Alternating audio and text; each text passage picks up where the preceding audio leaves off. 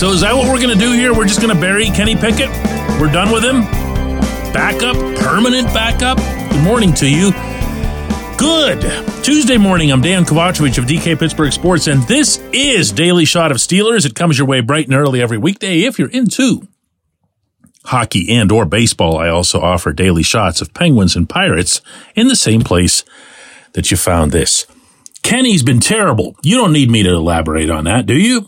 You don't need me to point out that there have been 315 quarterbacks with at least 500 pass attempts since the NFL-AFL merger in 1970, and that only one of them has thrown a touchdown on fewer than 2% of his attempts.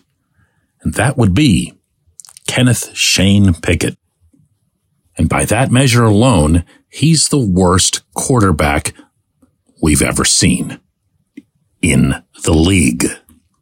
I know, right? It's all crazy. The whole thing is crazy. The fall, all by itself, is crazy. But what's worse on top of that is that the line just keeps dropping like a stock plunging on the Dow Jones that has no bottom to it. Over Kenny's last 4 games, he's averaging, you're going to think I'm making this up, 116 yards passing per game. Over those same 4 games, he has 1 total touchdown pass. Over his last 9 games, he has 2 total touchdown passes. I mean, I could do this into infinity. That's how bad this has gotten. It's historical in its scope. But I guess it leads me to a couple of questions, a couple of potentially seismic questions. The first is, if you were to bench Pickett heading into Cincinnati, and I can't rule out that something like that could happen. I'm being completely serious. I can't rule out that Mike Tomlin wouldn't announce that today at noon at his press conference, because that's how completely catastrophic the offense has become. And you've got the divisional opponent and some other backup that you're facing, the embarrassment factor, and even throwing within that all of Tomlin's many lines on Sunday about how the environment affected the offense, how the venue affected the offense. That's Tomlin's not so subtle way of rolling Pickett under the bus in that specific facet. It just is. There's no other way to interpret that. He's saying, my guy couldn't handle it. Well, if he thinks that his guy couldn't handle a divisional road game in a hostile setting and all that other stuff that he really, really, really believes in, all those intangibles, then why would he send him right back out there in Cincinnati? It's not going to be any more friendly there. So that's one. Will Tomlin make that move? Will he turn to Mitch Trubisky instead? And please, for those of you bringing up Mason Rudolph, come on. Look, I actually would be okay with it. If you think the head coach is going to bypass Mitch, who was signed to a 7-figure contract to be this team's backup and who was on the field, by the way, when Kenny had that something in his eye on Sunday. No. Rudolph's been designated as the emergency quarterback, the third quarterback, the entire time, and that's not about to change, even if it might make more sense and be more popular. But 2 is this. If you bench Kenny, if you sit him and you tell him, listen, you're struggling right now, everything's moving too quickly, just watch for a while. It's not the end of the world. You're not, DOA to us or whatever. You're going to be fine. Go easy. Quarterbacks always get lots of opportunities in this league. We'll give you another opportunity, but right now we need to go with Mitch. If that happens, is Kenny toast? Not just in Pittsburgh, but anywhere. Sure, you can, cite the the wonderful, uplifting saga of Josh Dobbs. The fact is, Dobbs is a complete freak when it comes to this sort of thing. There aren't many quarterbacks who get that kind of second and third opportunity for real. Certainly not to start and to be a regular starter. Kenny's a first-round pick. And even those guys don't get multiple opportunities. Once you get branded a certain way, you are that player. Think of Mitch. Just Mitch. Number 2 overall pick in the draft. Started for 5 years in Chicago.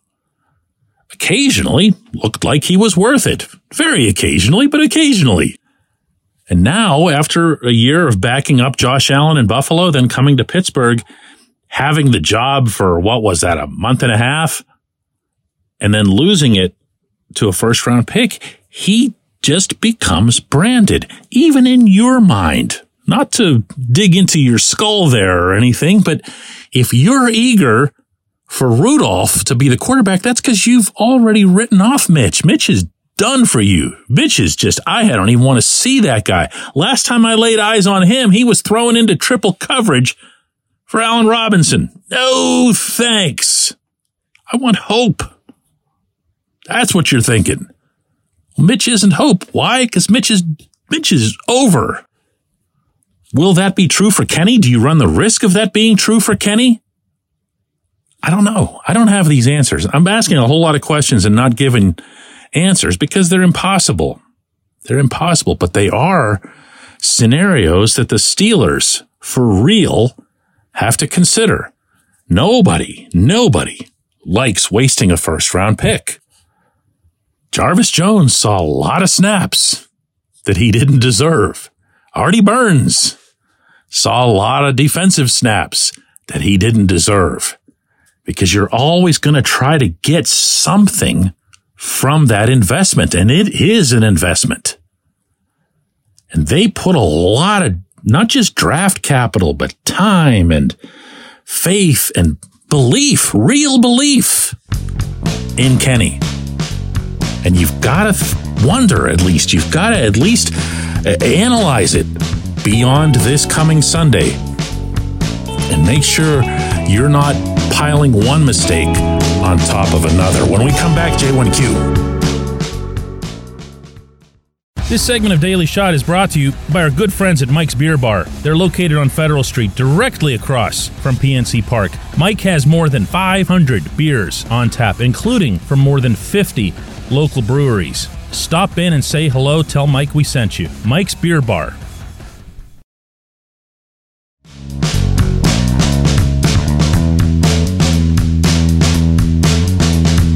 Today's J1Q comes from Dan, who says, DK, this isn't meant to be sarcastic, but wasn't Mike Tomlin mandated by ownership to get the running game going over these past couple of seasons?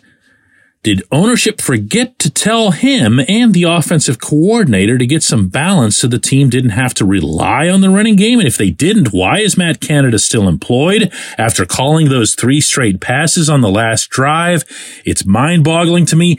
Dan, you're kind of all over the place there, but I get you on every single count, okay? I'm going to take your very first notion that you put forth, and yes, it's correct. Art Rooney has, it's not for 2 years, it's for 3 years, made very clear in his annual off-season session with reporters that addressing the running game was number one, that the Steelers needed to paraphrase him, return to their roots and run the football and run it effectively and run it as a base, a foundation to their offense. And in turn, you saw the Steelers, speaking of investments in a first-round pick, take Najee Harris without there even being a second thought, apparently, to that pick. Whether that was Najee versus Travis Etienne or just running back as a first-round pick, which most teams now will pass on. You know why? Because they can find Jaylen Warren hanging around after that same draft, after all 7 rounds are done. But yeah, that was part of it. That was a big, big part of it, was just adding Najee. And the next part, of course, was bolstering the offensive line. First, by spending tens of millions of dollars, and then with another first-round investment in Broderick Jones, who obviously you'd want to see become just as good a pass blocker as he is a run blocker, but run blocking is, kind of part of his thing. Darnell Washington, an extraordinary blocking tight end, was added within the same family. And it still took a while, in large part, I believe, because Matt Canada can't scheme anything, including running plays. But they got it going in the second half of last season. When they went 7-2, they averaged 146.4 yards rushing per game. That was nice. That was right up there with what the owner would have wanted. This season, it similarly took a long time to put together, but eventually, and now they really have. One of the most unfortunate things about the debacle in Cleveland on Sunday, I think, is that it's going to get lost. No, it's already gotten lost. What am I saying? That the Steelers ran the ball at will on the Browns, who have one of the league's best rushing defenses, even after Kevin Stefanski committed pretty much every orange helmet in sight to stopping the run. Everybody was pushed up because why wouldn't they be? Who's going to hurt them on the pass? And specifically Warren, but also Najee to an extent, were able to run. It was an almost at-will thing. Now, from there, with your question, you kind of lost me because you're suggesting that because Art Rooney said that they need to be built on the run, they should have run on the last 3 plays or whatever. You don't need an owner's edict to understand that there's only one thing that's been working for you all day. You need to get 30 or 35 yards to get within Chris Boswell's range. You have 1:42 on the clock and a timeout, by the way. So you absolutely unequivocally could have pulled off a run or two in there just to move the sticks, just to get things going a little bit. And instead, 3 grotesque incompletions and only 14 seconds run off the clock. There's no reason to attach any other things or narratives or whatever else to what happened. It was dumb in and of itself. Dumb by the coordinator, dumb by the head coach. I appreciate the question. I appreciate everyone listening to Daily Shot of Steelers. We will do another one of these tomorrow.